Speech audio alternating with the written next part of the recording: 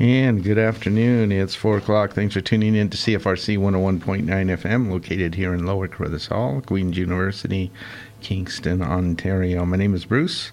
This is Finding a Voice, a spoken word program airing here every Friday afternoon from 4 to 6 o'clock. We do stream live online as well at www.cfrc.ca. And coming up on the show today in the first hour, from an April 4th reading from the book What the Poets Are Doing at Novel Idea Bookstore. And as emceed by the book's editor, Rob Taylor, you'll hear readings by Ben Ladoncieur, Stephen Heighton, and Armand Garnett Rufo. In the second hour, from the April 2nd open mic, In the End, the Journey Continues open mic reading.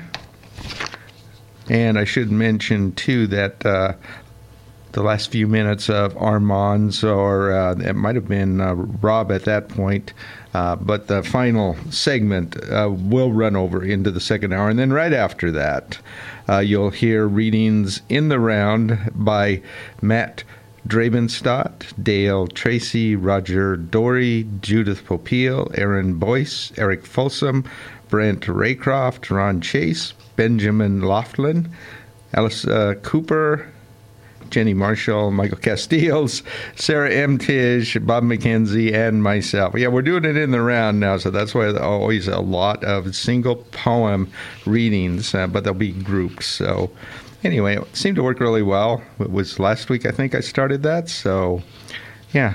We're going to do it again this week. So this first, though, the usual hourly announcement. Occasionally some poetry, spoken word, or music played on this show may contain strong language, but it's all played in its entirety with content unedited to honor the creative integrity of both the author and the piece.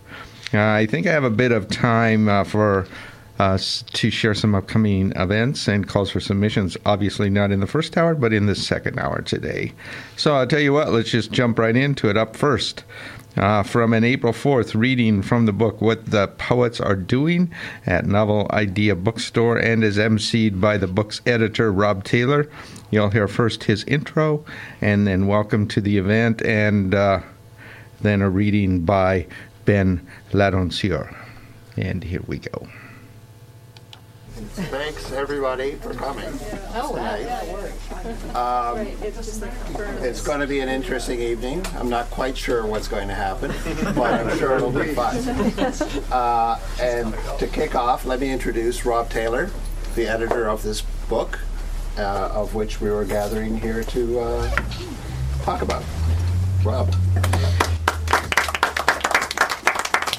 I'm new. Is it stranger if I stand in front of this or behind? Do whatever you can. What is your feeling? Would you like to see our lower not halves? Right there. Yeah. It's never happened before. Go behind it and use it as a over pulpit, here, and then Rob. I can Testify. Hi, everyone. Thank you so much for coming out. This is a fantastic turnout, and I'm just really... I've done a few of these now. This is the 6th launch we've done. We've done some in BC and some in Ontario now. And this one definitely has the best appetizers. And great cookouts. So a huge thank you to Novel Idea and to everybody involved in making that happen, and to all of you. The book we're here to celebrate and launch is What the Poets Are Doing, Canadian Poets in Conversation. I'm sure you are aware where the title comes from. It's fun to be in Kingston and have the Tragically Hip lyric titled book be launched here. This book is actually a sequel to a book that came out in 2002. This to me is the preferred length of time that should happen between all sequels, 16 years. If they paced out the Alvin and the Chipmunk movies or the Transformers movies similarly, I think we would all be better for it. But in 2002, this book came out. It was organized by Tim Bowling, the poet who's in Edmonton, and it kind of gathered up all the writers that we know of as kind of the can-lit poets of the 60s and 70s, and had younger poets who were just emerging, maybe had one book out, maybe were working their way towards their first book, conduct interviews with them. So people like P.K. Page, Michael Ondaatje, Don Mackay, Patrick Lane, Sharon Thiessen were all interviewed in this book. And in 2002, I was 19 and very impressionable, and thinking maybe I would consider being a writer. And I came upon this book in a bookstore. And what I found this book did was, it didn't necessarily tell you how to write. It wasn't like a creative writing class in a box or anything like that. It was more valuable to me. It taught me how to live as a writer, kind of how to think as a writer, how to interact between two writers. All of that kind of extra stuff that you can't really teach directly really came to me, and it made me desire far more to be a writer. So I don't know if I should thank or blame this book for what happened afterward. But I read it a couple times when it first came out, then I put it on my shelf. And then in 2017, beginning of 2017, I went to interview Tim Bowling for just an interview for a new book of his that he had out. And I was like, oh, there's an excuse to read this book. And so I read through it again. And it was just as alive and just as vibrant and just as valuable to me as it had been 16 years before. And it's a big book, and I'm slowly going through, and I'm like, somebody should do this again. And by the end, I had convinced myself that I was going to do it. So I contacted Tim, who was quite happy that to let somebody else do it. I don't think he was planning on doing the sequel at any given immediate moment. And I contacted the press, and Nightwood was happy to do it again. So it's the same press. They just took a long time getting to the sequel. And so this book features 11 conversations in total, 10 that are proper, just two people chatting about poetry and the writing world. And then one afterward, which is co-written by Nick Thran and Sue Sinclair, two wonderful poets who are married to each other. And I thought it would be really fun to have people who were married to each other argue in the book. And Silas at Nightwood said that was cheating. And so then I said, well, why don't we let them have a really weird afterword? And so they did that. So it's a lot of fun. But the conversations, and you're going to hear from three of these people today, are between Stephen Heighton and Ben Ladouceur, Armin Garnett-Ruffo, and Liz Howard. Oh, I didn't notice. The first three names in the book are all here. So now you won't see any of the people who are to come here. Armin Garnett-Ruffo and Liz Howard, Sina Kiris and Kinesia Lubrin, Dion Brand and Suvankam Thamavangsa, Marilyn Dumont and Katerina Vermette, Sue Goyette and Linda Besner, Karen Soley and Amanda Jernigan, Russell Thornton and Phoebe Wang, Tim Bowling and Raul Fernandez, and Elizabeth Baczynski and Kayla Zaga. Just to start things off and give you a sense of the book, I'm just going to read one short excerpt. We tried our best to make every reading just gender exclusive, so all female or all male. That's not true. It just turned out today that we had all guys. There's actually, I think, 13 or 14 of the people are women, but we took almost every man in the book and invited them to Kingston to have this on. So I thought, for whatever reason, that had happened, and so we would at least read a little bit from one of the excerpts between two female writers in the book. And this is the conversation between Dion Brand and Suvankam Thamavangsa. Suvankam asks Dion, as a reader, what are you still learning about yourself? And Dion says, I notice now how I read. The pleasures are different. Now I read for structure. So the shape of the work is what gives me pleasure, or the insight it accumulates. I am interested in the architecture of the work, what it borrows from, what it leaves unchanged from the past, how it breaks embedded narratives or not, how lazy or how agile the poet. A dear friend, poet friend, asked me a long time ago, Dee, does the world need that line? And it took me aback, and then made me laugh, and then made me measure each line of poetry I wrote against this question. Such a simple question and such a difficult one, bracing and settling. And then Suvankam says, and unsettling. She continues, I'm learning that I haven't read enough, and what I love or pay attention to sometimes is not important to anyone but me. I'm not generous with what I read. I can love what I read, but I realize I can be an angry reader. Sometimes I don't understand why someone published something, why it exists in the world. I want to be more generous that it has managed to exist. I understand that I'm not, and I know I can't pretend. We always take note of a beautiful poem. I think we learn to be better writers when we understand what makes a bad one. What's the thing about a bad poem you learn from? And Dion Brand says, fundamentally, I respect every poem attempted. It is a sign of such faith in what can be lived, understood, or communicated. So even bad poems or weak poems I appreciate. I don't like a pretentious poem, though. A poem that announces a link to European traditions, expecting a casual reference or clumsy and obsequious invocation to Keats or Shelley or ancient Greece, do the actual work of poetry making. A good poem collects or tries to collect all the difficulty of living, all the tension of being in that moment into one sound or one image, and elicits a feeling that the poet and the reader have not had before, or more radically, that the world has not had before. What's a beautiful poem for you, and what's a bad poem? And then Subhankam says, all poems are bad, or at least they begin that way. But something happens to one, and it isn't anymore. I don't know what that is, that thing that changes it.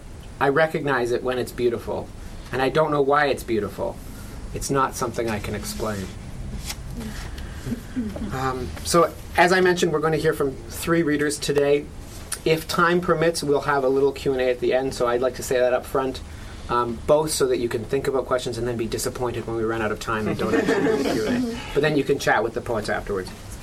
And we're going to go in the order that they appear in the book, which is right up front. We're going to start off with Ben Ladouceur, who we just had a book come out. Has it come out? Is this a pre? Yeah, like this week. It's launching tomorrow, though, in Toronto, tomorrow, right? So this does not even exist in the world yet, because until it's in Toronto, that's the rule we believe in BC. Until it exists in Toronto. Okay. And it's called Mad Long Emotion. Just came out, and I'll read the full bio instead of just waving a book around. Sorry, Ben. Ben lives in Ottawa. His first collection, Otter. Oh, I love having visuals for all of this. His first collection, Otter,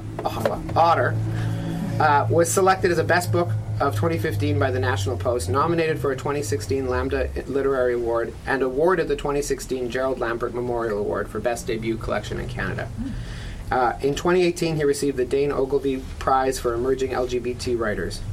Ladouceur has published short fiction in magazines like Maisonneuve, Prism International, and Prairie Fire, and his second collection of poems, Mad Long Emotion, is about to come out tomorrow. Ben.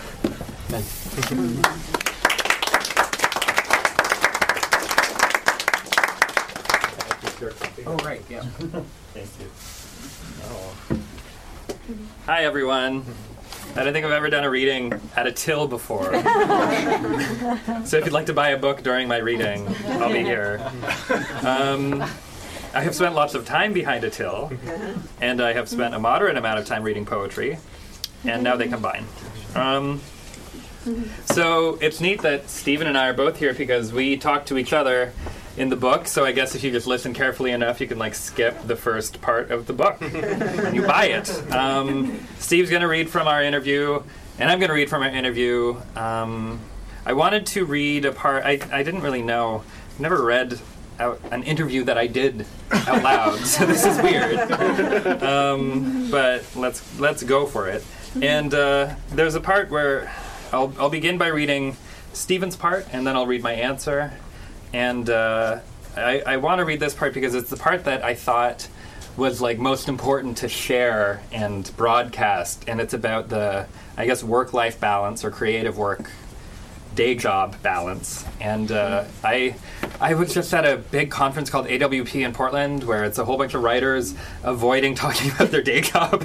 And it's we all kind of have this thing in our life, and artists, for some reason, with each other, I think, talk around it sometimes. So I'll begin by reading Stephen's part. Stephen says, "As for your feelings about poetry threatening to fire you for moonlighting, I've heard that some poets, Wallace Stevens and T.S. Eliot are examples from the past, find that working a normal full-time job actually sharpens their poetic practice because it confines and channels their energy and time. Maybe working in genres besides poetry could have that same effect for you. And here's a related metaphor. If you miss a night's sleep and thus a night's worth of dreams, the next night you dream vividly and at great length as the expressive pressure of the night mind finally finds release. So in your case, maybe your instincts are whispering that you should avoid diffusing your energies, but rather build and concentrate them, like dreams deferred on a sleepless night or strong imagery bottled up during a work day." And my response, "I too have a day job. One that has almost no content overlap with my creative life. I work at a small nonprofit, coordinating and communicating. This setup has been working out fine for me as a writer for a few reasons that I can detect, and probably yet other reasons I cannot detect. What's detectable? The change that is instigated by poetry and personal journalism can be, at best, very difficult to discern or even to believe in. So it's been a nice counterbalance to work at an organization that's striving to make things better in the world in small and concrete ways. I also get to take the odd business trip, and the business trip is a really special category of time. Aside from the meetings you are traveling for, you spend a lot of time being lonely in a hotel room that has a desk and a window overlooking a city you do not live in. These are amazing conditions for creative productivity, rivaled perhaps only by the plane rides to and from, which are long, boring, antisocial, and internet-free. When I was 25, I got my first 2 arts grants. I reduced my work at Starbucks from 40 hours per week to 20 hours per week. I thought maybe I'll just live very affordably and make coffee sometimes and string together grants and freelance gigs until I die. Then one night, I woke up with a bone-crushing toothache. After a sleepless night of failed internet remedies, one was garlic. I ate cloves of garlic for hours. That's some bonus content for you. You can't find in the book. After a sleepless night of failed internet remedies, I sucked it up and spent over $100 on an emergency dentist appointment. $100 was a lot of money to me that year. At the appointment, I learned that the only way to stop the pain was a root canal that would cost over $2,500. I thanked the dentist and paid the receptionist and went to the building stairwell, and I cried and I cried. I ate the painkillers they gave me and watched the movie 9 to 5 with a dear friend. That was my first time watching 9 to 5. I've since rewatched that movie many times. Great film. I resolved to get a job, something with benefits, somewhere, somehow, down the line. A 9 to 5. It was all very formative. Many remarkable writers and artists tolerate or even derive creative energy from the nibbling fear of where future money will come from. I found it too stressful.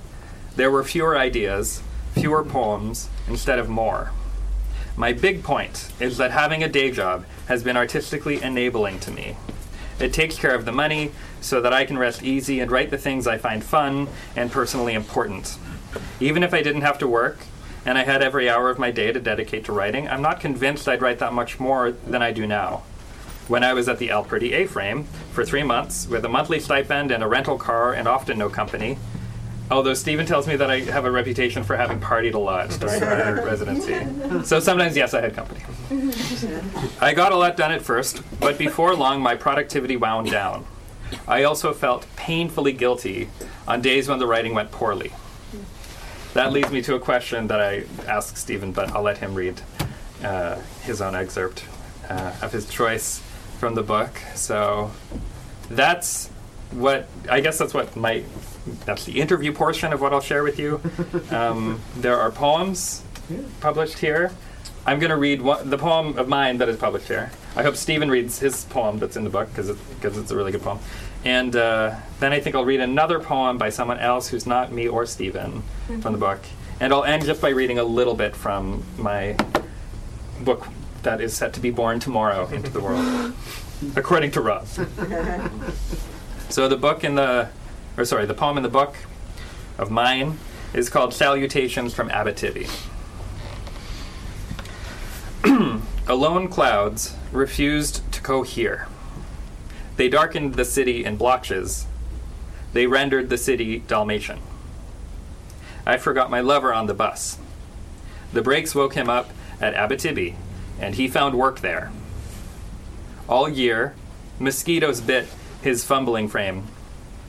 The bites were like Grecian constellations seen on a clear taupe day. My Zippo was on his person.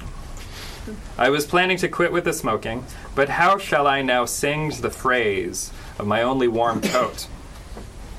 When winter arrives, the mosquitoes will expire, and material will cover the bodies of men. At least I received a blank postcard on the birthday of my lover. Its message: I am alive, I am alone, I am not willing to speak. Some men are darkened in the long run by sun. Others more quickly by clouds. So the poem I'll read is by Kayla Zaga, who is a West Coast poet. And it's just a really dope poem. And it's the last poem in the book. So that's a fun thing. And it's called Death Starring Winona Ryder. It's by Kayla Zaga. Her eyes are the three faces of Cerberus. The third hides behind her shocked bangs. No, the third is her pursed mouth. If you zoom in on Winona Ryder, you will see her skin is filled with third eyes. We call them pores. Each one of them is rolling. Each one of them ahead to the dog guarding death. Of course, an actor covered in third eyes that also guard death would be difficult to work with. What did you expect? She has the most magical acne. You may feel her whole body making eye contact with you because it is. But mostly her whole body has better things to look at, like very long trains and sexy rivers. If the dogs guard death, then inside of her is where all the dead people live. All the living people live outside of her eating pretzels, etc., like you and me. Wow, she is extremely haunted. Ever thought Beetlejuice felt a bit too same to your home movies? Me too. All our Ouija boards call out Winona during sex over and over. It would be boring if it wasn't Winona. Don't call her a bitch, though she is covered in bitches, and sometimes they are in heat. Sometimes you can smell her skin. It smells like it just ran into the yard and murdered something so quickly you didn't hear it die. But what happens when Winona dies? What will happen to us when Winona dies? So fun, right? I think I'll just read two poems from this. Mad Long Emotion. It's fun. It's for me because it's like new. I'm not sick of reading from it yet. And it is a book, a lot of which was at least edited at the A-Frame, which is in Prince Edward County, and I really enjoyed my time there. And oh yeah, I also really love Kingston, and I'm really happy to be reading in Kingston. I've been here many times. I visited friends at Queen's a whole lot during my undergrad, and I went to the Wolf Island Music Festival like 4 years in a row.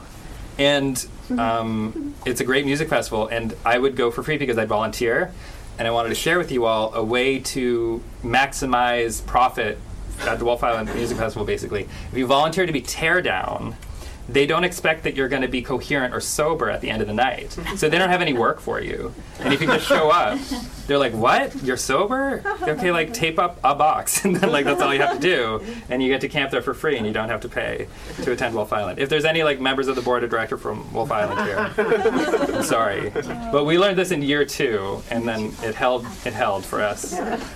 Anyway, I don't go anymore. I'll read the first poem from the book. This is a fun book because it took all the clout I had, but at the front it says property of, and there's a space where I will write your name if you buy it. Like a kid's book. It's very fun. Ben, I just want to say that they only let me have 2.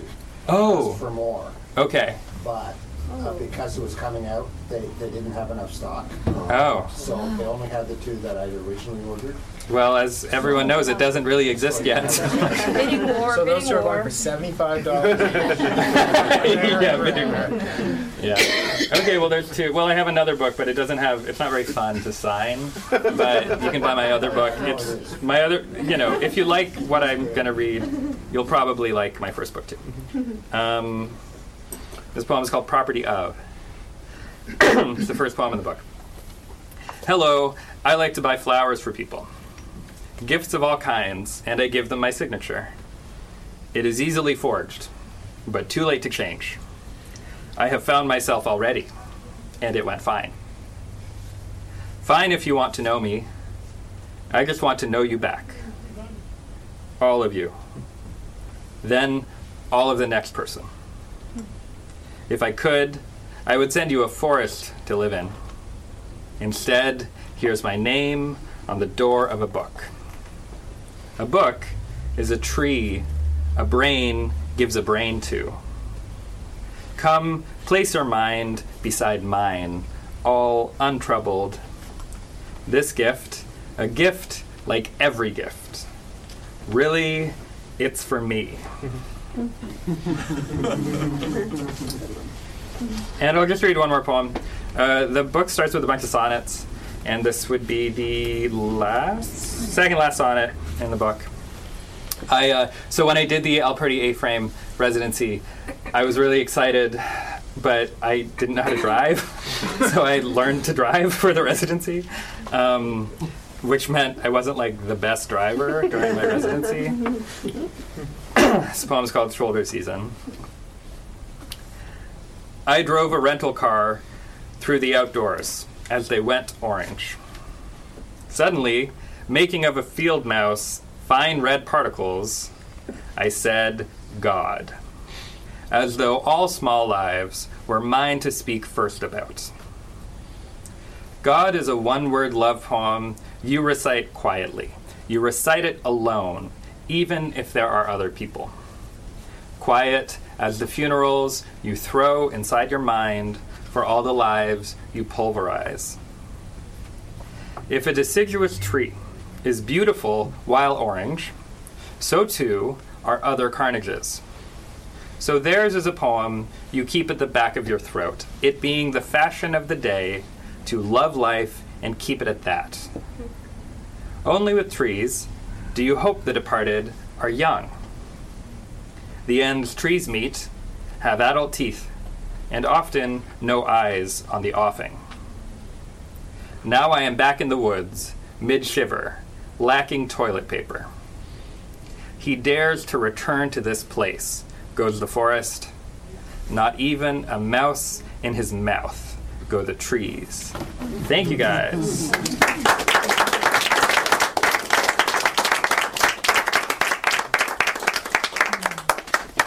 That was great.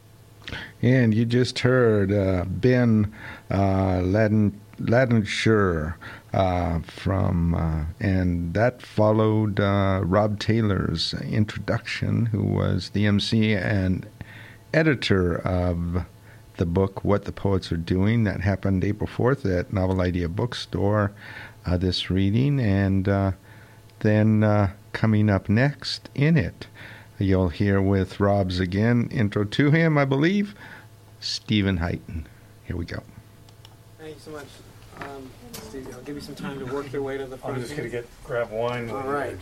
Well, I'll try to stretch it out while you get the wine. Thank you so much. That was wonderful, and I love that you read a poem from another poet in the book. I should explain that this book is a little bit different than the other one, if you happen to know about it, in that we included poems in the book.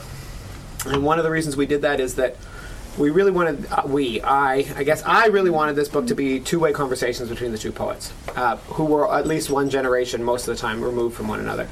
And what that meant realistically was that the senior poet, was probably going to be better known to readers than the younger poet. Depends, not always, but probably.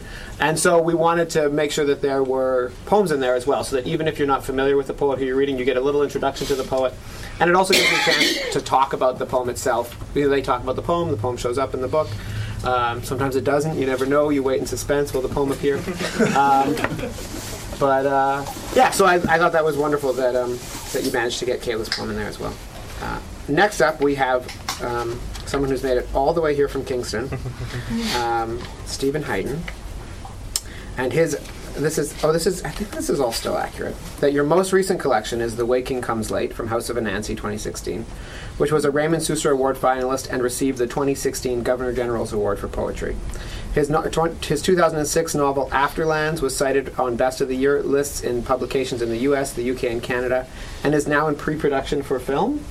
That's right. No. In pre-production for film. You've been saying that for 5 years. That's typical. There we go. His short fiction and poetry have received 4 Gold National Magazine Awards and have appeared in the London Review of Books Poetry, Best Canadian Poetry, Best American Poetry. How do you get in Best American Poetry? I guess they just saw the poem. I don't know. They didn't check your passport or anything? Tin House, TLR, Agni, Zoetrope, and the New England Review. Stephen Heighton also teaches workshops, translates poetry, he's a wonderful translator, and reviews fiction for the New York Times Book Review. It's all yours. Stephen's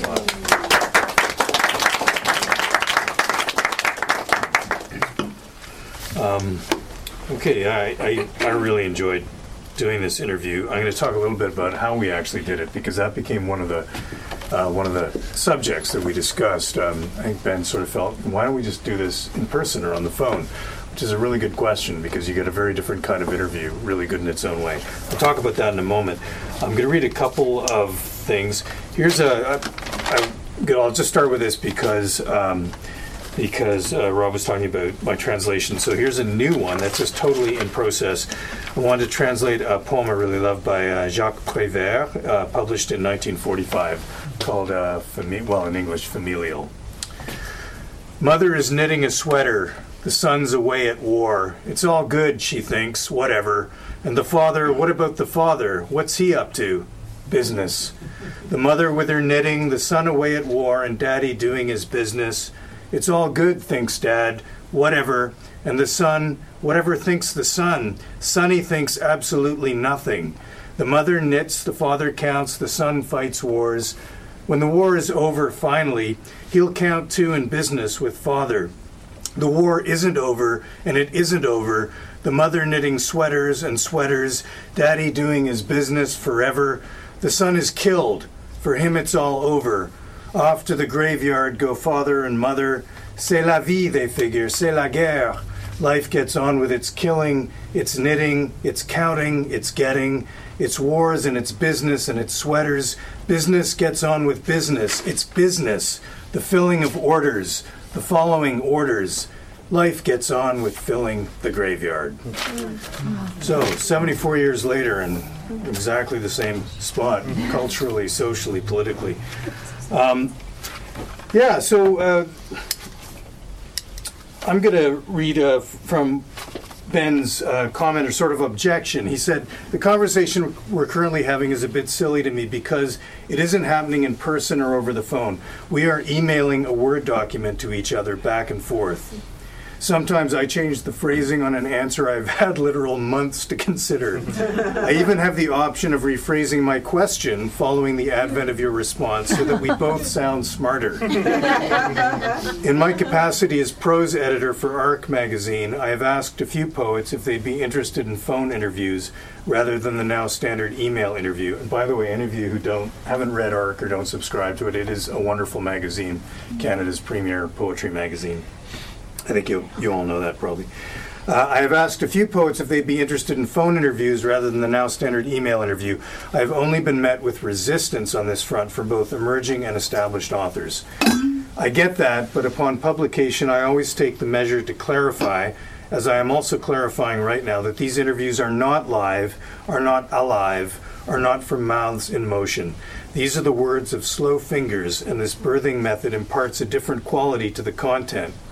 I think now of food photography, how it's easier to use plastic lettuce and spray polished patties than to use real food. Of course, it's easier and prettier, but is it the thing to do? I think now also of Stalin's Architects, your first book, which was reissued a few years ago. It's actually called Stalin's Carnival. And I love, we left this in because we, as a sort of nod to more spontaneity. I think now also Stalin's Architects, your first book, which was reissued a few years ago. In the foreword, you admit to editing the book a little, as you also did with some reissued fiction of yours. How did it feel to do this? Amongst the feelings this activity provoked, could you detect any dishonesty, for instance? Great questions. And I said, I think I prefer your version of my title to the actual one, Stalin's Carnival. And so we decided to just sort of set that whole interaction. So I wrote that I agree that spontaneous remarks can be honest, but they're not always clear, hence my own resistance to interviews transcribed straight from conversation. What use is honesty if readers miss the point of what I'm trying to say? For me, revision is in a back and forth interview like this one serves the same purpose as gradual, careful revisions in fiction or poetry, trying to get my words and thoughts right and clear rather than leaving that labor to the reader. I feel I should be cleaning up my own spills, and I make a lot of them. It's possible that you don't, so that a live interview would work better for you. I know several writers who speak in neat, coherent paragraphs, which are still full of vitality. as clarity doesn't have to be dull and studied. Remember, anybody talk much to David Helwig? He could speak in perfect paragraphs, one after another. But the problem for me goes deeper than clarity. What I say off the cuff is not only unclear, but sometimes not what I actually think, because often I don't yet know what I think, and I won't know until I start talking about it or writing about it, rambling a little, circumambulating an idea or meaning that I can't quite see, then circling and fumbling and groping inward closer and closer. So for me, revision isn't about falsifying my ideas, but rather finding them, then presenting them to a reader in a form that skips those parts of my fumbling process that would seem too long, slow, or repetitive, etc. But it's something squandered in the process, some kind of first draft vitality. I wrote probably here, and I should have said definitely. Maybe it comes down to the difference between speech and writing. If I saw a writer being interviewed live on stage and reading an answer from prepared notes, or from something like this, I'd be disappointed. I'd want and expect a live interview to involve improv, jazz-like conceptual riffs, small gaffes, sheepish retractions, bold statements that seem to strike the speakers themselves as spontaneous discoveries. That's all beautiful. Private conversations can and should have that same quality of solo or musical discovery or mutual discovery. But that's spoken language. Written language is deeply different. Right now, you and I can't rely on facial cues, body language, or gestures, not to mention assenting nods or requests for clarifications to help us land our meanings. And I go on in that vein, and I'll just skip to my conclusion. I'm saying I think it's okay to fix mistakes that don't alter your vision. And yes, I did just go back through this answer and fix some gaffes and clean up a few spills, but I did it fast and just once. So next time instead we'll talk in person, and I hope that's true. And that is true. The final answer I didn't revise the way I did the others, and I actually like the tone of it better. So I guess for me, the way to do it in the future is to answer really quickly and do one revision, but not allow myself more than one. I found the other answers were a little too measured, even stiff at times, and they felt self-conscious to me when I reread them. So I'm going to finish with two short poems. The one that was included in the book, which I'll read. I guess I'll read that last. First, I'm going to read a new poem. I've been working on it for a couple of years. I think it's finished now. It's called Christmas Work Detail, Samos. Samos being one of the Greek islands where a lot of the Syrian, Afghan, and Iraqi refugees were arriving, especially in 2015, but they're continuing to arrive now in smaller numbers. So, Christmas Work Detail, Samos, and it begins with an epigraph in Arabic, Eid Milad Majid, which means Happy Birth Feast or Merry Christmas.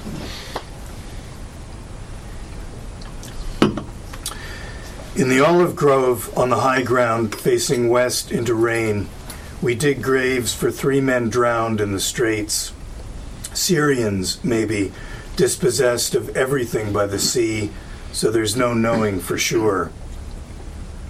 This much you can say for any grave. It's landlocked. And these men will lie a decent distance uphill, out of sight of the beach where on Sunday their bodies washed ashore in plausible orange life vests, €10 each, packed with sawdust, bubble wrap, rags. These rains haven't softened the soil, yet digging up here feels only right. The waves that buried them terrified them first, and we guess again that they, like the ones the crossing didn't kill, were from desert towns, this sea inconceivable as the Arctic. And each cardboard casket, awaiting its patient passenger, looks almost seaworthy after the cut-rate raft they fled in, and which, deflated, washed in after them, silent, as if shyly contrite. It seems we've failed them, despite the safe graves. In a grove this untended, the ground is brined, bitter with black fruit rotting, and on islands, nowhere is far enough from the waves.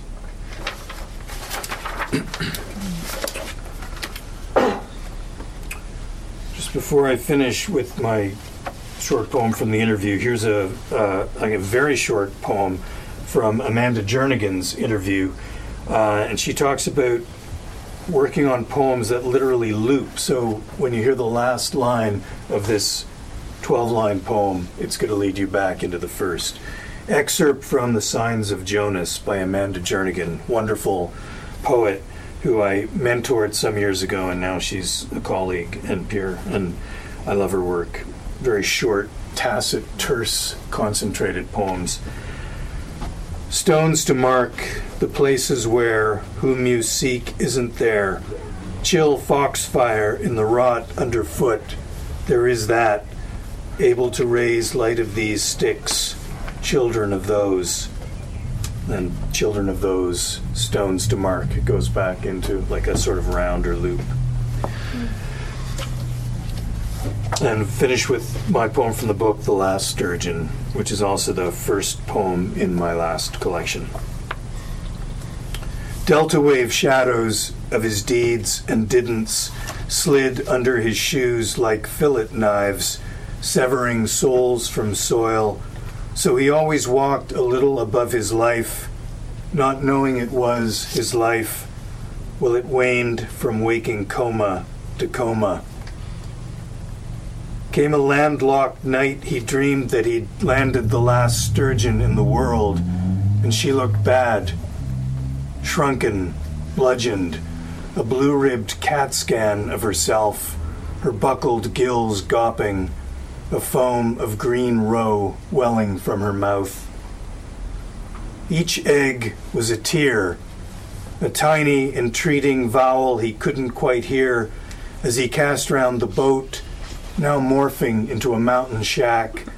For water, the merest rain pool, he panicked, or glacial stream. My dearest, my loved one, let me bear you back to haven. By river, the ocean is never far. Thank you. While I'm standing at the till, let me say once again thanks to Oscar and Joanna. I don't know how many were, like hundreds of events now you've held here in the store. So thanks again.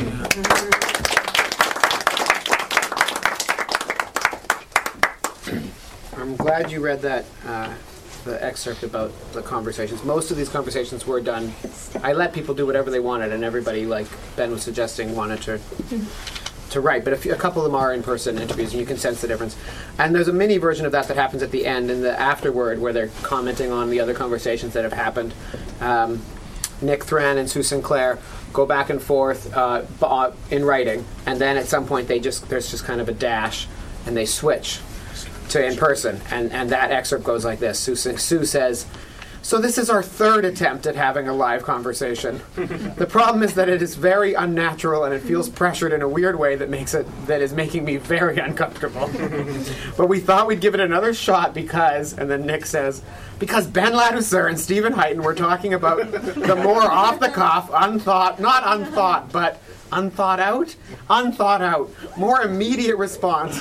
And I thought here we could potentially juxtapose those against the longer responses, that there might be a kind of lyricism to that conversation." And then Sue says, "In your dreams, Ladouceur." So I'm glad that they introduced that at the end of the book. Our last reader.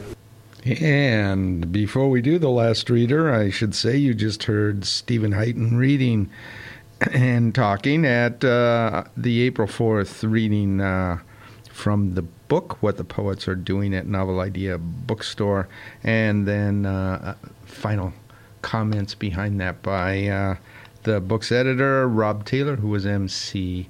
And tell you what, we should do this. Friday evenings at 6 p.m. here on CFRC, listen to Saltwater Music, a show covering all musical genres from the East Coast of Canada. Celtic, of course, but also rock, jazz, blues, folk, and a lot more. I'm your host, Rob Carnell. Tune in to Saltwater Music Friday evening from 6 to 8 here on CFRC 101.9 FM. Or you can catch us on the web at www.cfrc.ca. And for our listeners out east, that's 7 p.m. Atlantic and 7:30 in Newfoundland.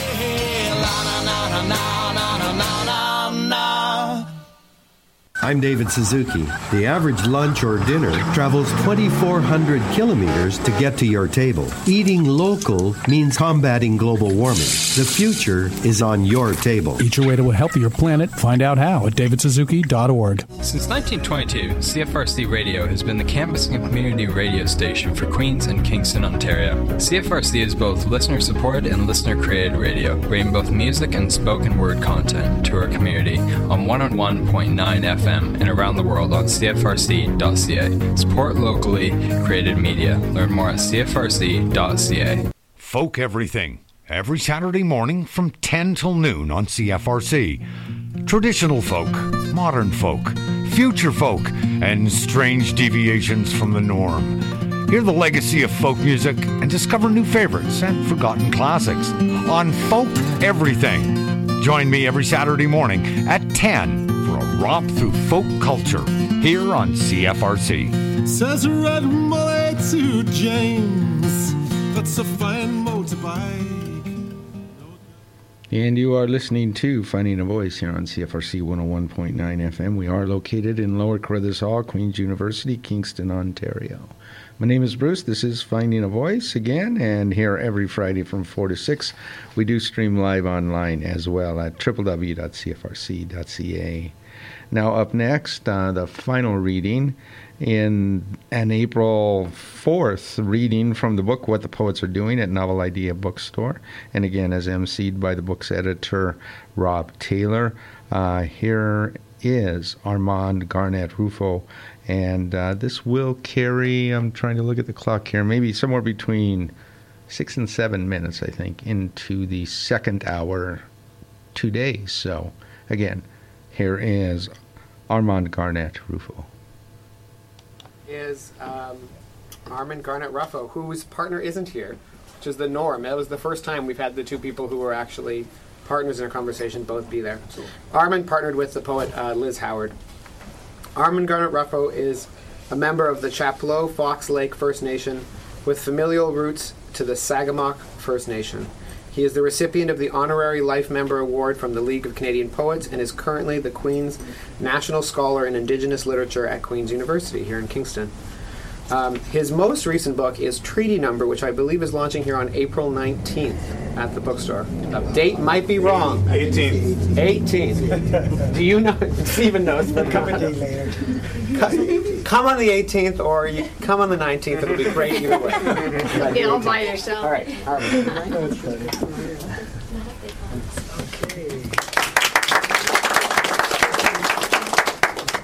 So I guess just jump into this. What I'll do is read a little bit from the interview, then I'll read a poem or excerpt from a poem by Liz and two poems by myself, from myself. So I'm just going to jump into this. It's called Arboreal Roots. And what's interesting, well, I'll just read it and you'll figure it out. Liz Howard, so it starts with Liz. As a way of beginning, I want to acknowledge our shared connection of place. We both grew up in the small town of Chapleau, Ontario, a former fur trading outpost tucked just inside the Arctic watershed. So there it is. We both come from the same place. It is a very complicated place, geographically isolated with Anglophone, Francophone, and First Nations communities, and also an often ignored residential school past. It always seemed to me a pretty unlikely place to have produced a poet, let alone two. I want to tell a story of how I'm pretty sure I came across your work, again in such an unlikely place on the Toronto subway. So she actually, I had a few years back now, I had a poem on the Toronto subway, and she saw it, and then she started reading my work. And it's interesting because she's obviously, after winning the Griffin, she's better well known than probably I'll ever be. So it was interesting that she had actually read my work. So she says, at first, I'm thrilled to meet another poet from Chapleau. I'm saying this to her, an award-winning one. And then she asks me about my work, and I say, as far as my subject matter has evolved, I think it's become more expansive and complicated. So our interview is really focused on indigeneity and the writing process. how it has evolved into more expansive and complicated as I've experienced more and more, and have come under various artistic and personal influences. That said, I think the themes have remained much the same. I'm still writing about colonizations and its repercussions, identity, relationships, nature, language, etc. But it's how I'm saying these things that continues to evolve. I'm thinking of the Thunderbird poems, which includes elements of Ojibwe ontology, spirituality, and the mythic. She goes on to say, "It has always been a source of sadness and difficulty for me that I was completely estranged from my father's Ojibwe side of the family. When I started, so I'm jumping around here. When I started writing emotionally propulsive poetry as a young person, I found myself addressing my father, my grandmother, my ancestors. Somehow it was a natural conduit for me. When I moved to the city, I used to study the faces of every man begging on the street to see if I could recognize something of myself in him, to see if he was my father. It wasn't until years later, through my own research, that I learned about the sacred rite of the shaking tent, and that was the name of her first book here, Infinite Citizen of the Shaking Tent, as you probably all know here. Have you ever had an experience of the sacred in your writing? Or perhaps you can talk about your writing through the shamanistic works of Norval Morrisseau. And I said, what I find interesting is how much our poetry is linked, whether directly or indirectly, to our Indigenous heritage and our connection to place. In other words, we cannot talk about our work separately from our life experience. I was recently reading about Elizabeth Bishop, and I learned that she drank heavily all her life and had been separated from her Nova Scotian grandparents, whom she apparently loved dearly at an early age. I'm mentioning this because from her poetry you would never know it. And yet while she was writing her observational kind of poetry, a whole school of confessional style poetry came into prominence. In fact, Robert Lowell was one of the foremost proponents of confessional poetry, was a friend of Bishop's. There we have it, the impact of the confessional, and yet the urge to do something else, to move either behind language or deep into the mechanics of it.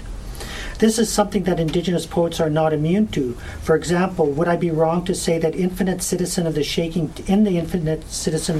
Tent, you bury, is that the correct word, much of what you said about your father and your relationship to your mixed heritage within a labyrinthine language fixed in science.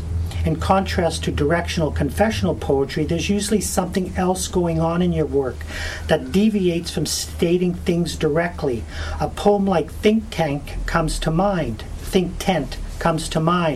There's so many references moving tangentially outward from direct familial Indigenous experience.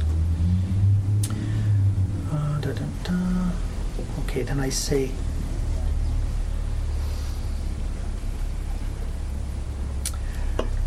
like I said, this tension also exists in the work of Indigenous sorry, I'm jumping in. Okay, while you mentioned that you were using the poetry in this collection to try and reach your father, I wonder if you were actually writing for your father. It seems to me that the kind of poetic incantation you conceptualize is extremely personal in its concern for language and Western epistemology. That those Canadian poets who foreground linguistic and textual process over content, language over experience, received your book so enthusiastically speaks volumes about the tension that exists in contemporary poetry. Like I said, this tension also exists in the work of Indigenous poets, more now so than ever before, but because of our political reality, it's just not as pervasive. In fact, it seems to me that Indigenous poets concerned about this kind of thing try to combine these disparate strands. The poets working with Indigenous languages come to mind. I would go so far to say that the scientific language you choose intentionally complicates direct experience, probably because the experiences you write about are so painful for you, and because you find yourself outside the shaking tent looking in. Is that a fair assessment? And then she goes on to respond. The poems in Infinite Shaking Tent were for the most part composed. Oops, sorry, I'm reading the wrong part. Your response is sending me off into so many possible nodes that I want to explore, that I feel are all equally necessary, valid, and interesting, and that is necessary to and it is exactly the point, really, of the concatenating, transgressive, paradoxical excess that you speak about in my work. What can come off as burying, concealment, occlusion is really an attempt to render on the page what is really happening in my mind. My ultimate confession, as you have got so right, is the disaster of language is really a result of trauma. There is a fear of revealing too much. There is the fear of not getting it right. There is the fear of not really being my right to speak, even if it is my own experience. I think I'll leave it up there. So I think what I'll do is just read a little bit of her work, my work, and you'll see what I was talking about in a much more concrete way. So this, I make reference to Think Tent here, and it starts off with I Am My World, Ludwig Wittgenstein, and here it is. And this is Liz, of course. Hospitality, the first demand. What is your name? The city bound me, so I entered, to dream a science that would name me, daughter, and launch beyond grief, the old thoracic cause, my mitochondrium, a blood orange foundry handed down by the humoral autonomatists, and not to be inside my own head, perpetually not simply Wittgenstein's girl, but an infinite citizen of the shaking tent. If you are in need of an answer, consult a Giuseppe, scientific rigor, psychoanalysis, the consciousness of a construct, method amphibious of two minds. That's the translator, her task to receive the call that comes down the barrel of the future. All of us a congress of cells, a vibrational chorus. I know myself to be a guest in your mind, a grand lodge of everything I long to know and hold within this potlatch we call the present moment. And it goes on, but I actually can pronounce the Ojibwe better than I can pronounce her English. so I'll stop there. But it's a long poem, and it goes on for about 3 more pages. And then I'll just read. So you can see she's extrapolating on the concept of the shaking tent, whereas what I do is take you into the shaking tent. So here's ancestors performing the ritual of the shaking tent, circa 1958-61, because it's based on a Norval Morrisseau painting. You are standing outside the ceremony, gazing upon 3 red-hooded members of the secret Medewan Medicine Society, in the midst of the mysterious and powerful Jasikum, the shaking tent ceremony. Of the 2 standing figures, one is drumming, the second is shaking a rattle. The third figure, whose back is towards you, is sitting, presumably praying. Centered in the background, a wigwam stitched together from hide or bark, staked to the ground. The fourth figure you do not see, the conjurer, is inside the tent, the blessed shaman, the one who makes things tremble, the one who provides questions, the one sanctioned by gift. Bound hand and foot, he calls in Mashkiki, turtle, to interpret for all the other spirits. Mashkiki is no ordinary turtle, but a spirit embodied in the shell of a turtle. After the appropriate ritual, the prayers and songs of praise and humility, if the spirits approve, if the ceremony is strong enough, Mashiki will enter the tent and blow away the shaman's bindings.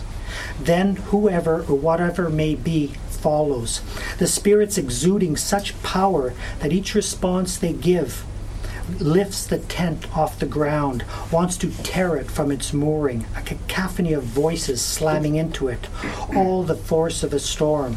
In another time and place, it is Norval Morrisseau inside the tent. So it's very different what we're doing. She's extrapolating, and I'm kind of literally bringing you into the tent. So I am launching a book in a couple. What date? I guess 2 weeks. So I'll just read one poem, and it was the poem I'm reading that I wrote in Kingston here for the Bruce Kaufman. Who is Bruce Kaufman? Where's Bruce?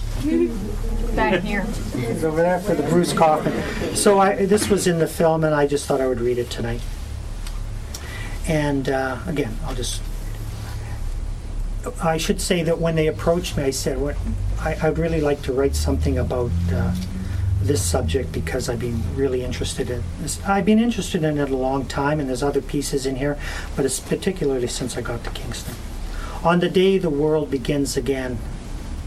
On the day the world begins again, will it be the strongest animal, the swiftest bird, or the tiniest insect that carries the news to humankind?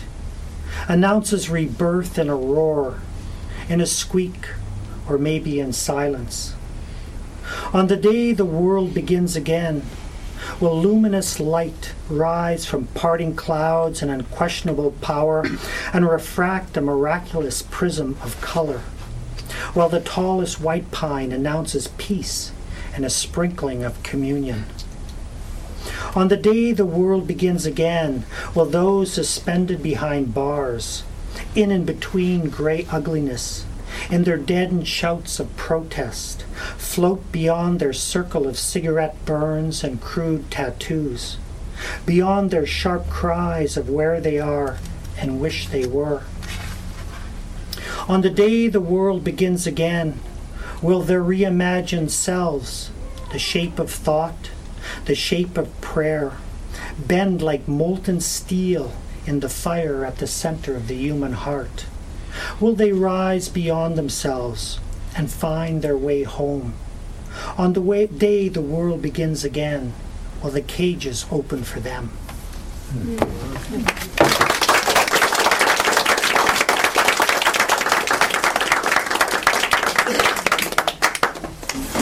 Well, this is not as exciting to you as it is to me, because it's taken 6. I think we have time for one question, one really good one if somebody is keen. And then we'll direct it vaguely to this corner of the room where they're all already nicely sitting. If none, it better be good. Yeah, it'd be kind of disappointing to me after all these readings. But does anyone have any questions for any of them? Or Okay, I have one. There we go. For the first 2 poets, when you were emailing each other, had you met before, and did you know each other? We met tonight. Oh, really? Did that feel very strange that you were never having met before at all? Go ahead, Ben. It didn't feel super strange. The year that we did the back and forth was I had just done an interview for ARC. I'm no longer on the team at ARC, but as I said, I did interviews with poets for ARC Poetry Magazine as project editor, and I did an interview with Jan Zwicky I'd never met her. And then that interview, in the text of the email, another interview erupted where she was interviewing me, and then that was in the magazine TV too. So I was really blessed with 2 amazing conversations with established writers whose work I really enjoyed. But having gone through it with Jan, I was like, oh, this is what happens when often I guess how it'll happen is I'll meet writers who I want to meet one day for the first time, probably digitally. And I think that'll probably continue to be the case, and I think that's super common. Yeah, I think it's, for as long as I can remember, I think I actually got email, not till 2004, but it's been 15 years now, but from that time on, I would be hearing from people I never met, and then there'd be conversations, which sometimes would peter out or sometimes would continue intermittently. And in some cases, I've never met the people in question. Right, they live in other parts of the country and just have never crossed paths, so it didn't seem odd at all. Yeah. Thanks. That was a great question. That's excellent. And efficient enough that if there's one more short one, we can probably give it a go. Can we hear Armand answer that question? Oh, yeah. I know, I was going to say, that's good. We had met she came to a reading of mine actually in Toronto, but that was it. And that's why when he said, who would you like to interview, interview you, I thought, well, Liz Howard. Yeah, that's one thing you'll find if But you I read the. hadn't really spent time with her. Yeah. But the way that the process worked was that I contacted the senior poet and kind of offered them a list of possible people who I thought would make a good partnership. And most people chose someone from that list. I think Liz was on yours, but I can't remember. And I know I'd suggested Ben to Stephen, and Stephen liked the sounds of that. And then some people just pulled someone out of the air who they'd been working, who they'd met briefly and were curious about it. So the range of how well people knew each other is all over the place, and you can see that manifest in kind of the intimacy of the conversation. Sometimes it builds, and sometimes it starts right at the beginning. I'll just close, if you'll indulge me. He's got the shepherd's crook. Yeah, I know. He's here. I'll just close with a very short excerpt, because we're talking about this as a sequel, from the interview with Patrick Lane. Patrick Lane died earlier this month, and this was the very end of his interview. He was asked, "Would you say, as Keats seems to have said, that poetry is an act of soul-making?" And Patrick Lane said, "Not soul-making, but soul-revealing.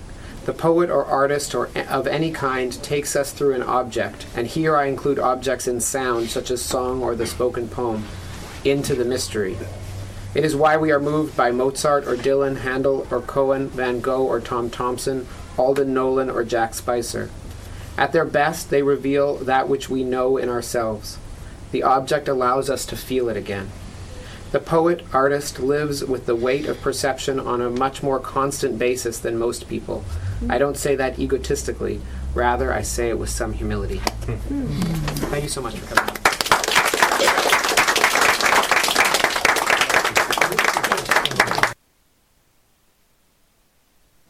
And it begun about 12 minutes before the end of the first hour. And here now you just heard Armand Garnett Rufo reading at the April 4th reading from the book What the Poets Are Doing, and that happened at Novel Idea Bookstore. Was emceed by the book's editor, Rob Taylor, whose concluding remarks you just heard there. And one thing I always include at the end of this hour, what would have been just before 5 o'clock, but we'll do it right now because it concluded that event, that both hours of each show, each week, are saved to my blog space forward shortly after I get home, and will remain there for about 4 years at Finding a Voice on CFRCFM.wordpress.com. And I want to thank you for having tuned in to the first hour plus a little bit today. And as we immediately now just slide into the second hour, it is about 5:08 at this point. And I will let you know, you are listening to, in case you just tuned in, to Finding a Voice here on CFRC 101.9 FM. We are located in Lower Carruthers Hall, Queen's University, Kingston, Ontario. My name is Bruce, here every Friday afternoon from 4 to 6, and we do stream live online at www.cfrc.ca. And I think I began airing this a week ago. We're going to continue in the second hour. We're going to go back to an open mic event in its new format. So moving this hour into the April 2nd, and the Journey Continues open mic reading in that monthly series. And again, in that new format, you'll hear a vast number of poets because they're done one poem at a time, sort of it's in the round, but it's, one poet, one poem. And so that allows a lot of poets in each hour segment. So specifically what you'll hear, or who you'll hear, are Matt Drabenstadt, Dale Tracy, Roger Dory, Judith Popeil, Aaron Boyce, Eric Folsom, Brent Raycroft, Ron Chase, Benjamin Laughlin, Alyssa Cooper, Jenny Marshall, Michael Castiles, and Sarah Emtige, and myself. So first, though, again, here, the usual hourly announcement. Occasionally some poetry, spoken word, or music played on this show may contain strong language, but all played in its entirety with content unedited to honor the creative integrity of both the author and the piece.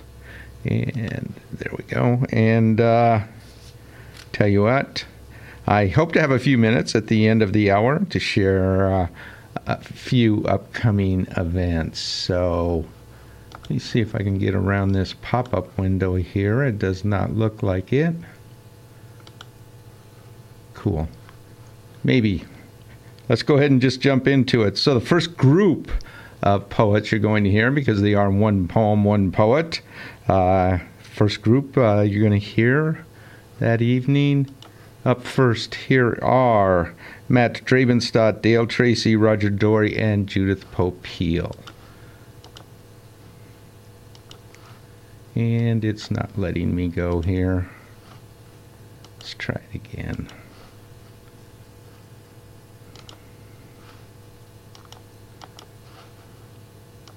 And it looks like the rain is stopped out there, so let's see if I can get this thing to work.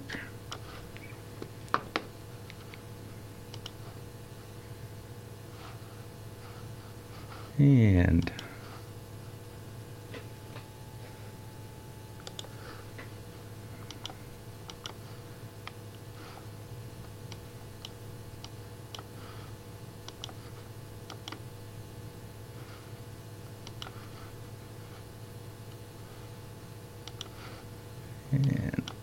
I've got a frozen up computer, so let's see what I can do here.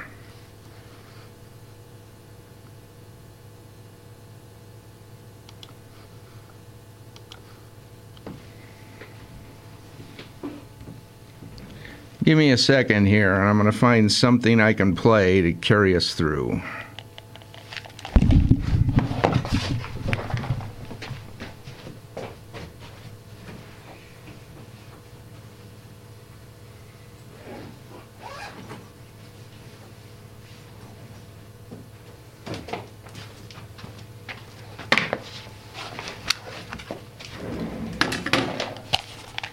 And luckily I have Mazzy Star. I've always got Mazzy Star with me, so I guess that's what you're going to listen to until I can figure out what's going on here.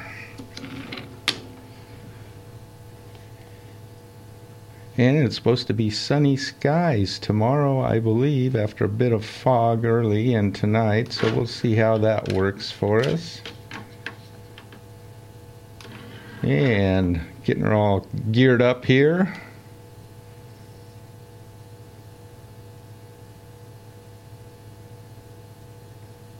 And here we go. Let's go ahead and just do this, and I'll try to see what the problem is.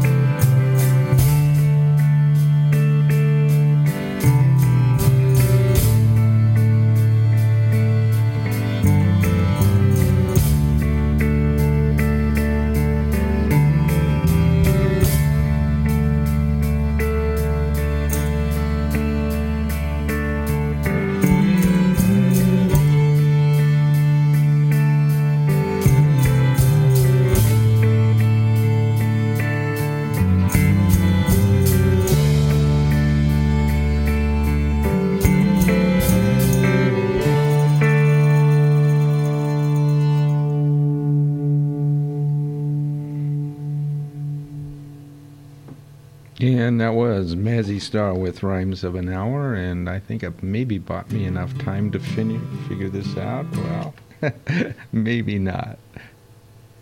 Let's go ahead. I think what you're going to hear at this point, I think you're going to hear Matt Drabenstad, Dale Tracy, Roger Dory, and Judith Popeil. Let's see if we got it fixed. Up next, Matt Drabenstad. Let's bring him up.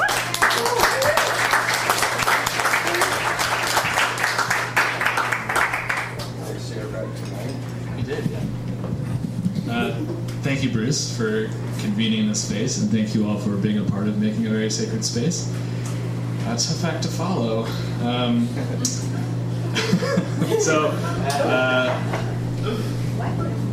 My name is Matt, and this poem is about choosing to live. Let us stroll under the speckled lights, or perhaps watch B-list Netflix over takeout fried rice. Stargazer screenplays, we will discover beautiful moments in the small things, even though it is the night. With all of the windows down, let us sing, or maybe we will dance around the potholes in our lives. Karaoke in leather seats or 2 left feet, joy will rise in us, even though nothing feels right. Let us retell our remember wins, swap old scar stories, or uncork that bottle that you've been saving for that special occasion just for grins. Laughing or crying, healing is coming, even though happiness feels like a pastime or present oversight. Let us take a chance on today. There are still 26 flavors to try at Baskin & Robbins, and I hear hot yoga is a liberating experience. Stub a toe on a familiar sidewalk, skip a stone, take a risk, break a bone. Success or a failing hot mess, love will find you. Even though you might feel like you're losing this fight, love will find you. Thank you.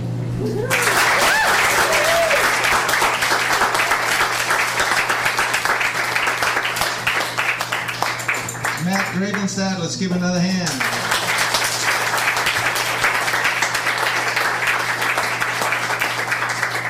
Next, Dale Tracy, let's bring her up.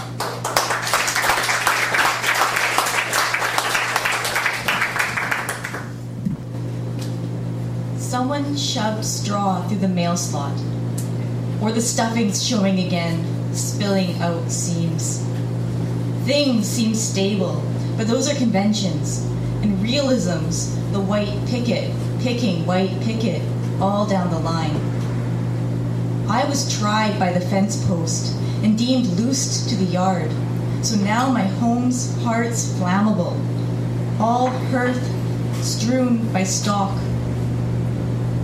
A straw home is set up to take down as the enemy, a thatched dream.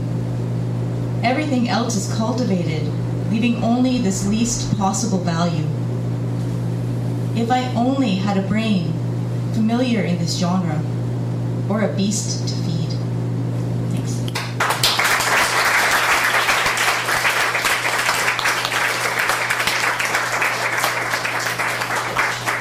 Dale Tracy, let's give her another hand.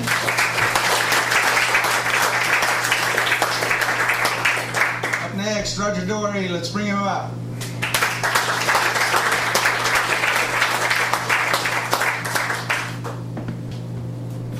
I was stunned when she walked into this bar. She looked so much like you, I thought. I smiled. But the way she looked at me said, I don't know who you are. Yes, how could she know so long ago we were lovers?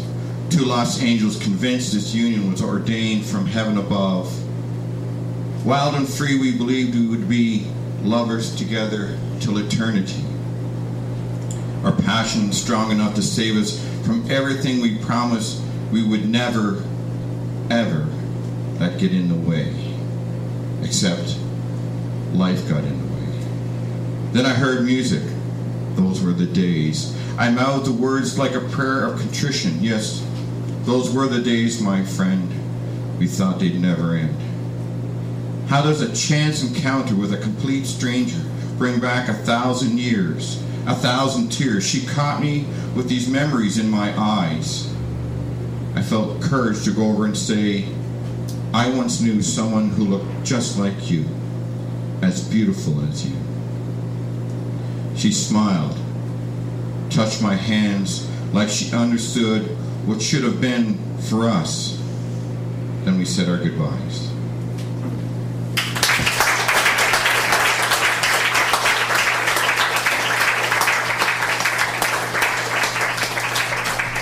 Roger Dory, let's give him another hand.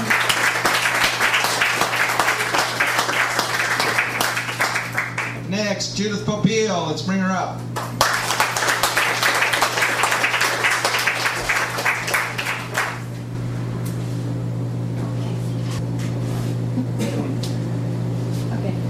So this is a poem about a workshop I did recently. I do dervish whirling and been doing it for many years. And there was a workshop that I attended recently. And so much went through me afterwards. And I really shouldn't have been whirling because I have a torn meniscus in my leg.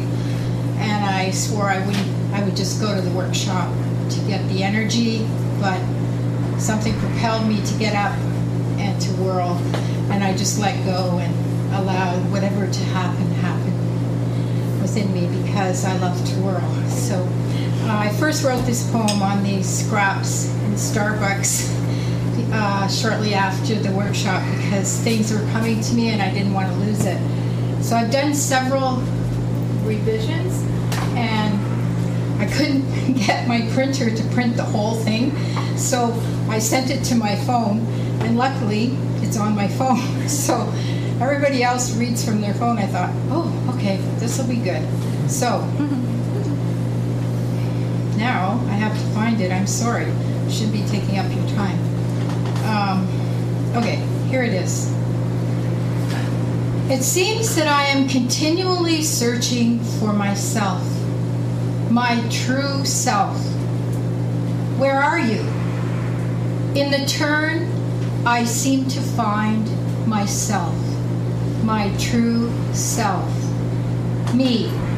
Yes, me. In the turn.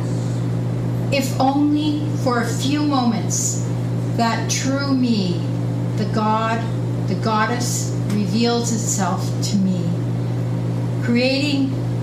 Created as I turn, something real exists.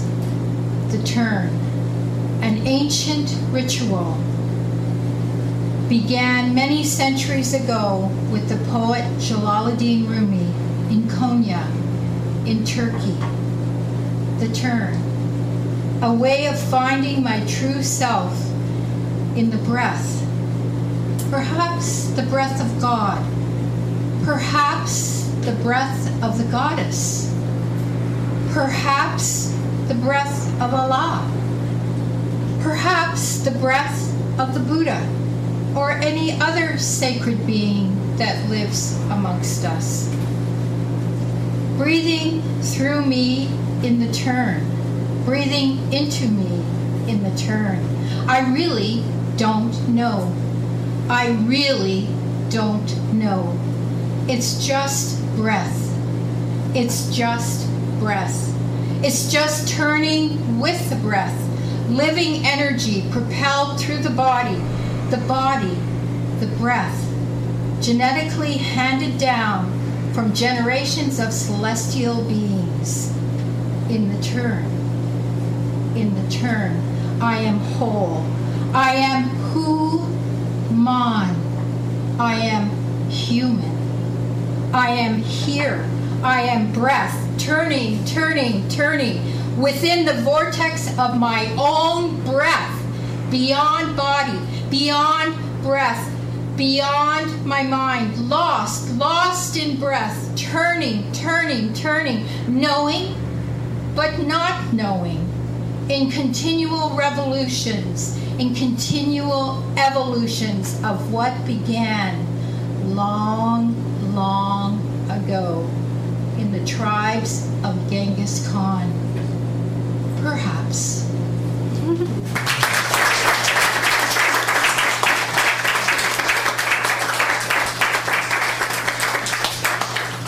Judith Popiel, let's give another hand. And you just heard Matt Dravenstadt, Dale Tracy, Roger Dory, Judith Popiel from the April 2nd and The Journey Continues open mic reading in that monthly series, held now always at the Elm Cafe. Up next, here are, in this order, Aaron Boyce, Eric Folsom, Brant Raycroft, and myself as we finished up the first round, and then we'll get started in the second round after these are done. So here we go. Up next, Aaron Boyce. Bring her up.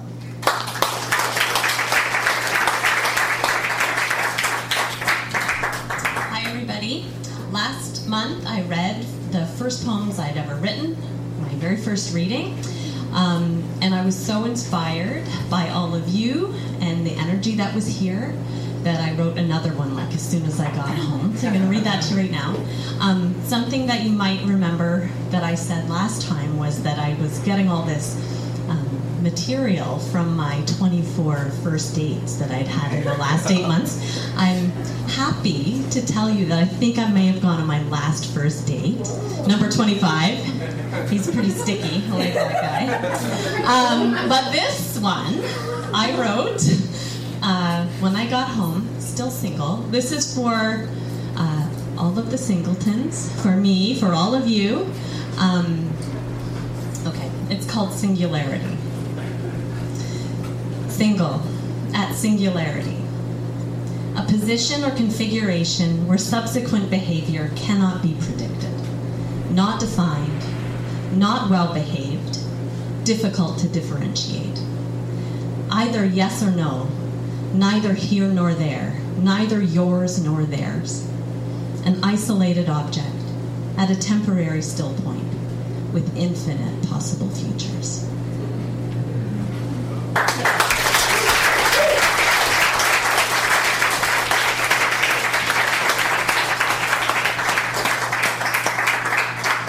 There's Aaron Boyce. Give her another hand.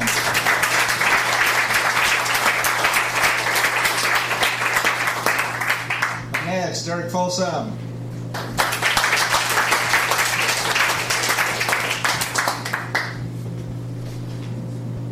Identity. Now that warm weather brandishes tulips, we found ourselves seated at a patio cafe. Outdoors with elbows kept under restraint at the unstable table chosen to be ours. In earlier days when we were all smokers, we would have just stuffed a book of matches under the ungainly leg that let its friends down. But who carries books of matches now? A couple of quarters or a drink coaster maybe, an advertising flyer swiped from the counter, or a page from the newspaper folded in squares. But who carries newspapers around nowadays? Perhaps the metal table has an adjustable foot. Let me tip it over. Here, grab your drink. Or we could scan the ground for the right kind of rock, a sliver of limestone to make everything steady. To stop the fluid motions of our bodies gendering, the wobbles and jiggles that undo balance, the liquids and the categories that flirt with the edges of our cups that we end up cradling in our hands.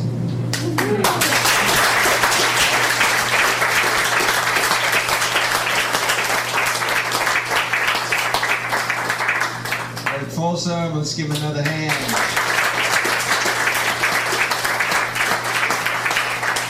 Up next, Brent Raycroft. Let's bring him up.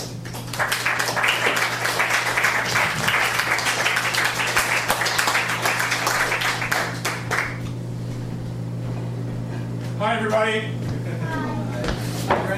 It's been a while since I was down here. But what is it? Poetry Month International? National Poetry Month. Solar Poetry Month. Oh, it might be that too. Universal Poetry Month. So, I thought I would defend poetry in a way. This is a bit of an odd poem. I don't think I could ever publish it because there's too many of other people's words in it, and it's about that sort of. Just drop that. Just take these off.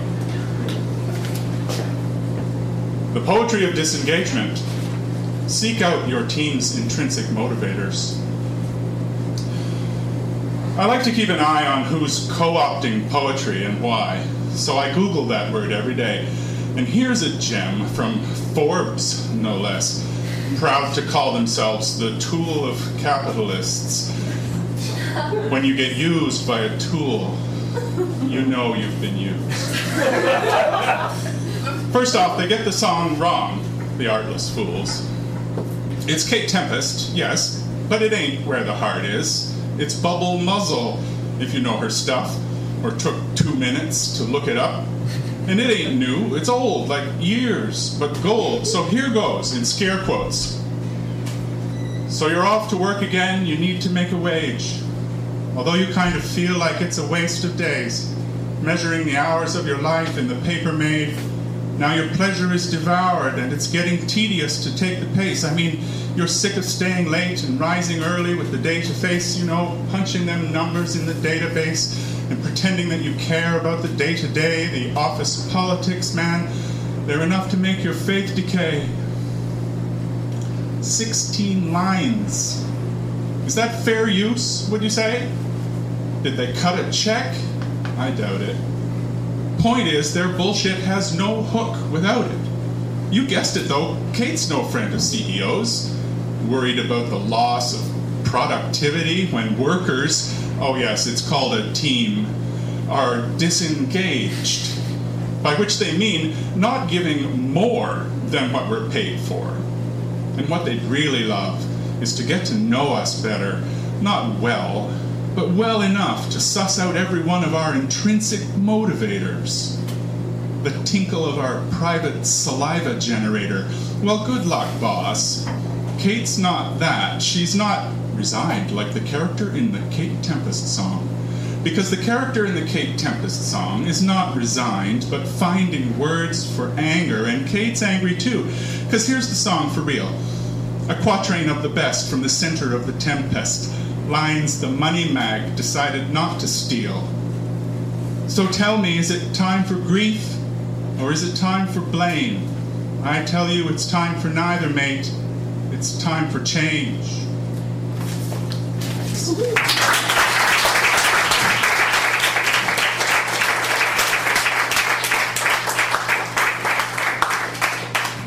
Well, it's Brent Raycroft. Let's give him another hand.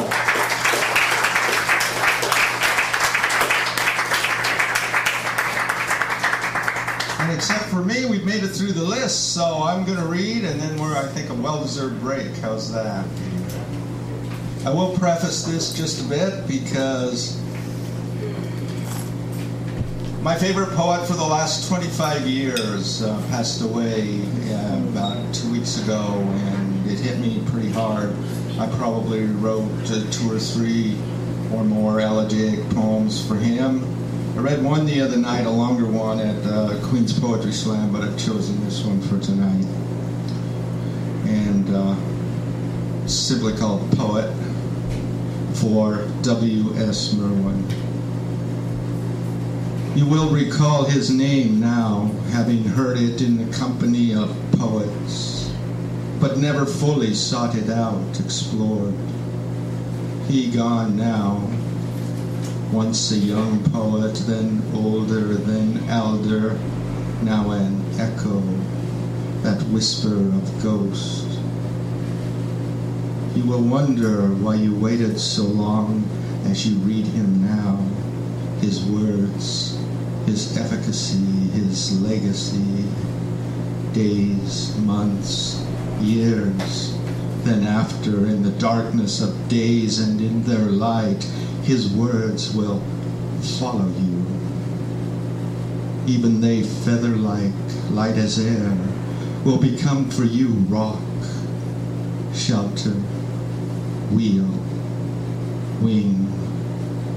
You who did not know of him, and wish to discover him now will earnestly, desperately, after one poem, reach out and consume more, all of his work, in the time, in the fear that one morning they too will lift off their pages and follow him to that other place. Thanks.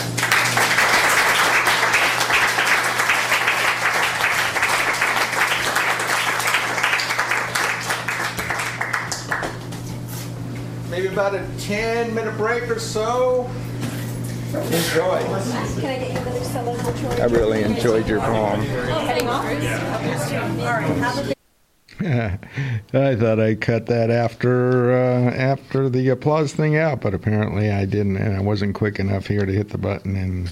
But you got to hear a little camaraderie there. So anyway, you just heard Aaron Boyce, Eric Folsom, Brent Raycroft, and myself at the April 2nd And the Journey Continues open mic reading in that monthly series. Up next, the group of readers that you'll hear, we're starting the list all over again. Here you will hear Ron Chase, Benjamin Laughlin, Alyssa Cooper, and Jenny Marshall. Here we go. I'm a country boy, and I've had a lot of time on my hands lately, so I was wandering around Toronto a few weeks ago, and I wrote this. Walking along Front Street near church. He was invisible as he walked down the street. The affluent, the homeless, it made no difference. They walked by him or through him, it was unclear. The people and the weather were bitterly cold. And the stench of the city was thick even in winter, with sporadic relief by the heavenly odors escaping from the Five Guys kitchen or one of the other thousands of restaurants. Taxis honked like threatened peace. Skyscrapers stood as monuments to our collective failure. Colossal empty spaces with people huddled in sleeping bags at their bases, eating takeout from the garbage. Got any change? Want to buy a Bible? I'm a fucking missionary. The wind blew harder, kicking up snow like tiny tornadoes in the streets, pushing everyone into doorways or cars, seeking shelter from a storm they only seemed to notice when there was snow. Everyone always seemed to wait for the green light before hurrying themselves across the street like sheep.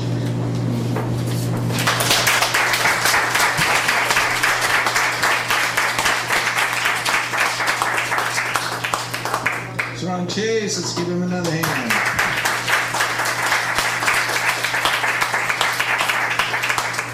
I'm just going to go down the list. I know some only brought one poem, but some I don't know. Benjamin Laughlin, you got another one? Cool.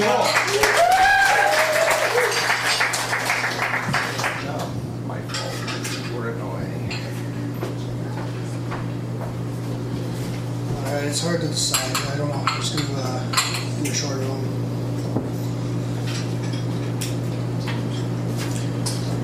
It's 4 o'clock. I can't sleep, and the cat won't talk. There's so much I don't want to do, but I love you. I'm just not in love with you. I know it sounds jaded. I loathe you. It's complicated. It's 4:30 now.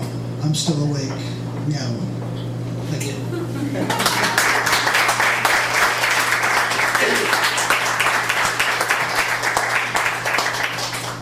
Benjamin Laughlin, let's give him another hand.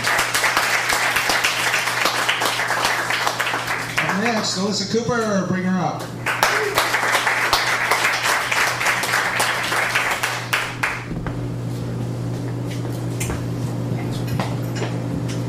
Always be prepared. This piece is called The Things We Learn from Scars.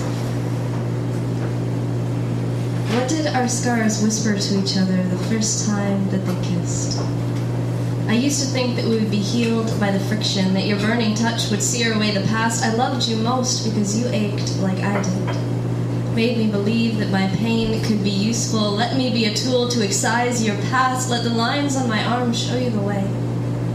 Teach me how to swim even when I cannot see the shore, and tell me What did my scars dream of when they first slept beside yours? I have learned more from our time apart than from our time together, learned more from the distance, like holding my breath to strengthen my lungs, and my memories still itch when summers grow old. The changing leaves like spots of blood on fresh sheets. You are the smell of snow under autumn winds, the taste of pennies on the back of my tongue, and my skin gets lonely, remembering that you won't be coming home. What did your scars taste when they first laid their cold lips against mine? What reminds them of me now? And though my scars may yearn on sleepless nights, I remember your love this way only because it couldn't survive. The lessons more important than the lasting. It was our back and forth that taught me to run, taught me to choose, and it's okay to start over. A butterfly unmade, a story undone. It's okay to board a plane with only your skin as carry-on. To not know the destination, to rewrite the epilogue and call it the first chapter. I know how to swim because of you, and I wonder, what stories would our scars tell if they met each other now?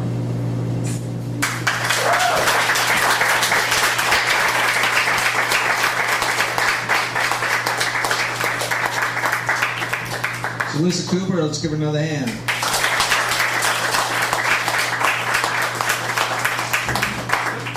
Up next, I've got Jenny Marshall. You got another one? Here she comes. Bring her up.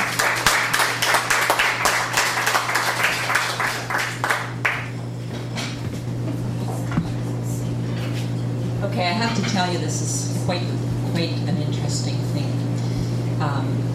My husband and I, David and I, snowbird in Victoria, BC. I don't know if you know Victoria, but the unthinkable happened this year. It snowed, and it stayed on the ground, and the people went nuts. The paper called it Snowmageddon. No word of a lie. What we would call a balmy winter day, the city shut down, the schools shut down, the shopkeepers were sweeping with brooms. There's like hardly any snowplows, and they were just beside themselves. Valentine's Day was canceled. I kid you not. Anyway, so there's a perspective thing here, right? And so I was feeling rather petulant because I was supposed to be snowbirding. And then a friend of mine that lives there changed it for me. She said her kids, who were 9 and 8, I believe, had never had a chance to make a snowman. So I thought, well, there you go. There's the perspective I'm looking for. So this is called Healthy Perspective in Victoria, BC. Radiant sunshine, this is the before. Crisp aquatic air. White-capped mountains sweetly slumbering. Water taxis. Pedaling people. Puppy walkers. Harbor boats galore. There should be some da-da-da-da here. I wake up to icy trees, crying cherry blossoms, confused crocuses, blanketed in snow. Sidewalks slippery, travelers cautious, hooded heads bowed by wind. In dismay, in disbelief, I muster up some stoic acceptance. Some sunlight surround the children's playground. It is debuting an unknown season. Snowballs pelting, snowman villages, swirling snow angels, euphoria. My soul bubbles in juxtaposition. A flapjack flip to healing perspective. And healthy perspective, my friend, is everything. Thank you.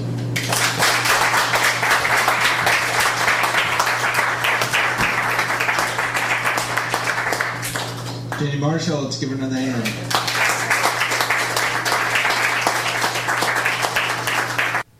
And you just heard as a group, Ron Chase, Benjamin Laughlin, Alyssa Cooper, and Jenny Marshall. Again, those are all from the April 2nd and The Journey Continues open mic reading in that monthly series, again, now held at the Elm Cafe. And I had mentioned at the start of the top of the hour, even the top of the show, that I was going to air 4 more readings this afternoon. And they were going to be Michael Castile, Sarah M. Tisch, I guess 3, and Bob McKenzie. But that little glitch we had at the start of this hour, it was already going to be a tight show to work it in, but it would have worked. But it can't now. So they'll be the first ones I play when I go back into this, which I assume will actually be this coming week.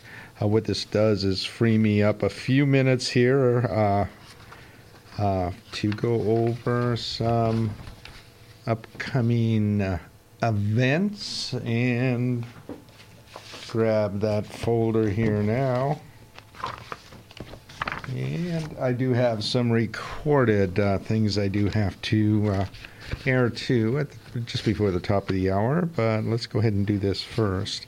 I will tell you there is a weekly event coming up, or that comes up. It's actually the Limestone Writers. They are a writing group. They meet every Wednesday with the exception of those in August. And they meet at 7 p.m. in room 239 of Stauffer Library to critique and support one another's writing. It says fiction, poetry, nonfiction, and memoir are all represented. For more information, you should contact Dave at DPRATT, so that's D as in Dave, P as in Peter, RATT 1939 at hotmail.com if you'd like more information about the group or taking part. I will tell you, too, that Juvenis Festival 2019 is now well underway. They had an opening event on Sunday in the, not sure which theater, but it was in the old, I think it was in the rotunda of the theological building, the old theological building on campus. And I heard it was a great turnout. I also attended their Viva Voce event, was that 2 nights ago? And it was really nice as well. Or was it last night? It was, yeah, one of those. Let me see here. I think it's still in here. Yeah, it was May 1st. So this is May 3rd, right? And, yeah, I think it's May 3rd. I'm losing track of days. I don't know where April went. So anyway, but that is going on, the 2019 Juvenis Festival. A number of, things going on. I would suggest lots of workshops, lots of activities, lots of different kinds of workshops as well. And check out www.juvenisfestival.ca. And then you can go into the festival schedule and workshops for 2019. You can get all the information there. They also do have a Facebook, I believe it's a group page, but it might be an event page, but I think they might have both. I know they have a group page, so just click in Juvenis, and that's Juvenis. And part of that, tomorrow I will actually be facilitating. This is for, the whole thing is to highlight and showcase and offer workshops and opportunities for those who are 13 to 30 years old. And so I will be facilitating a workshop I do. It's called Intuitive Writing Workshop tomorrow. May 4th, from 1 to 3:30 p.m. It's going to be in Meeting Room 1, which is on the second floor of the Kingston Frontenac Public Library. But you can find all of the workshops, and again, there are a number of them, all through the next coming week, all the way up until, I believe, the 11th itself. So a lot of different, there's dance, there's There's artistic work, and there are a lot of other writing workshops, and so definitely check out the full list. Check out the full list of events too. I'd really encourage you to do that.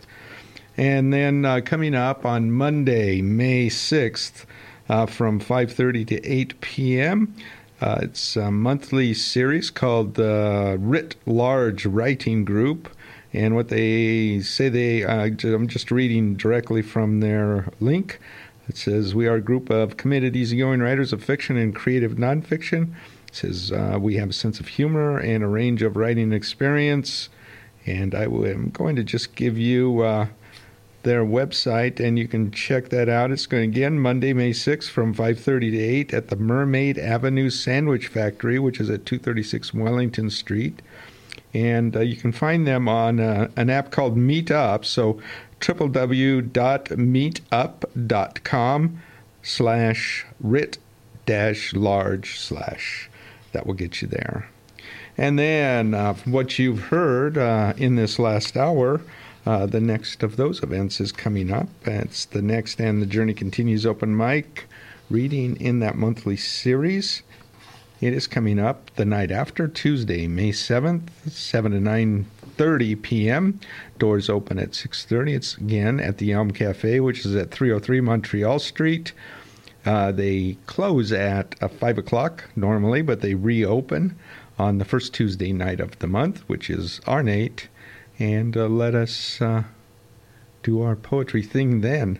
And I will mention that we are celebrating our 10th birthday that evening, so very much looking forward to that. Always looking forward to the event, but it's kind of special, I guess, when it's a birthday event, and especially when it's one of those, I guess, that we pay more attention to for some reason. So anyway, hope to see you there. Also in Tweed, they have their first Tuesday of the month reading called First Tuesday Muse, and I believe they're celebrating their 3rd anniversary up there. It's hard to believe. I remember when they first started. It's so cool.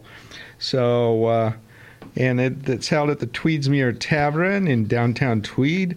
They've got a Facebook group page as opposed to an event page, and they just add the events to it. So check that out. Just check out the First Tuesday Muse, and it should take you right to the page. Again, theirs is Tuesday, May 7th, 7 to 9 p.m. at the Tweedsmuir Tavern. And a reading at Tamworth Bookshop in support of Children's Book Week. Barbara Nickel will read from Lady of Kent. It's a book of light verse for children. It's a Peddler Press book with sophisticated work with cover blurbs by Eleanor Wachtel, Judith Thompson, and Esther Spalding. That is coming up a week from Sunday, May 12th at 2 p.m. It says all are welcome. Light refreshment will be served. And just taking a look at the time here, and I do think that's as far as I'm going to get, but that does take us through at least the coming week. The bookshop is located at the bottom of Peel on Bridge Street East in Tamworth. It's easy to find, so highly recommend. It's a beautiful bookstore. Highly recommend you check it out. It sounds like a wonderful event. I do want to thank you. I should say first, you have been listening to Finding a Voice here on CFRC 101.9 FM. My name is Bruce, here every Friday afternoon from 4 to 6. We do stream live online, www.cfrc.ca. Again, as I did at the top of the hour for the first hour, remind you that shortly after the show ends, I will upload it to my blog space. It will be there for 4 years at Finding a Voice on cfrcfm.wordpress.com. Hope you can stay tuned for 2 hours of saltwater music. It's East Coast music, hosted by Rob Carnell, coming up right after these messages, right off the top of the hour. Thanks a lot. Have a great week. This podcast is produced in collaboration with CFRC.ca in Kingston, Ontario. CFRC is located on traditional Anishinaabe and Haudenosaunee territory. Infrastructure support for the CFRC podcast project is provided by the Queen's University Faculty of Engineering and Applied Science. For more information or to get involved in podcasting, visit podcasts.cfrc.ca.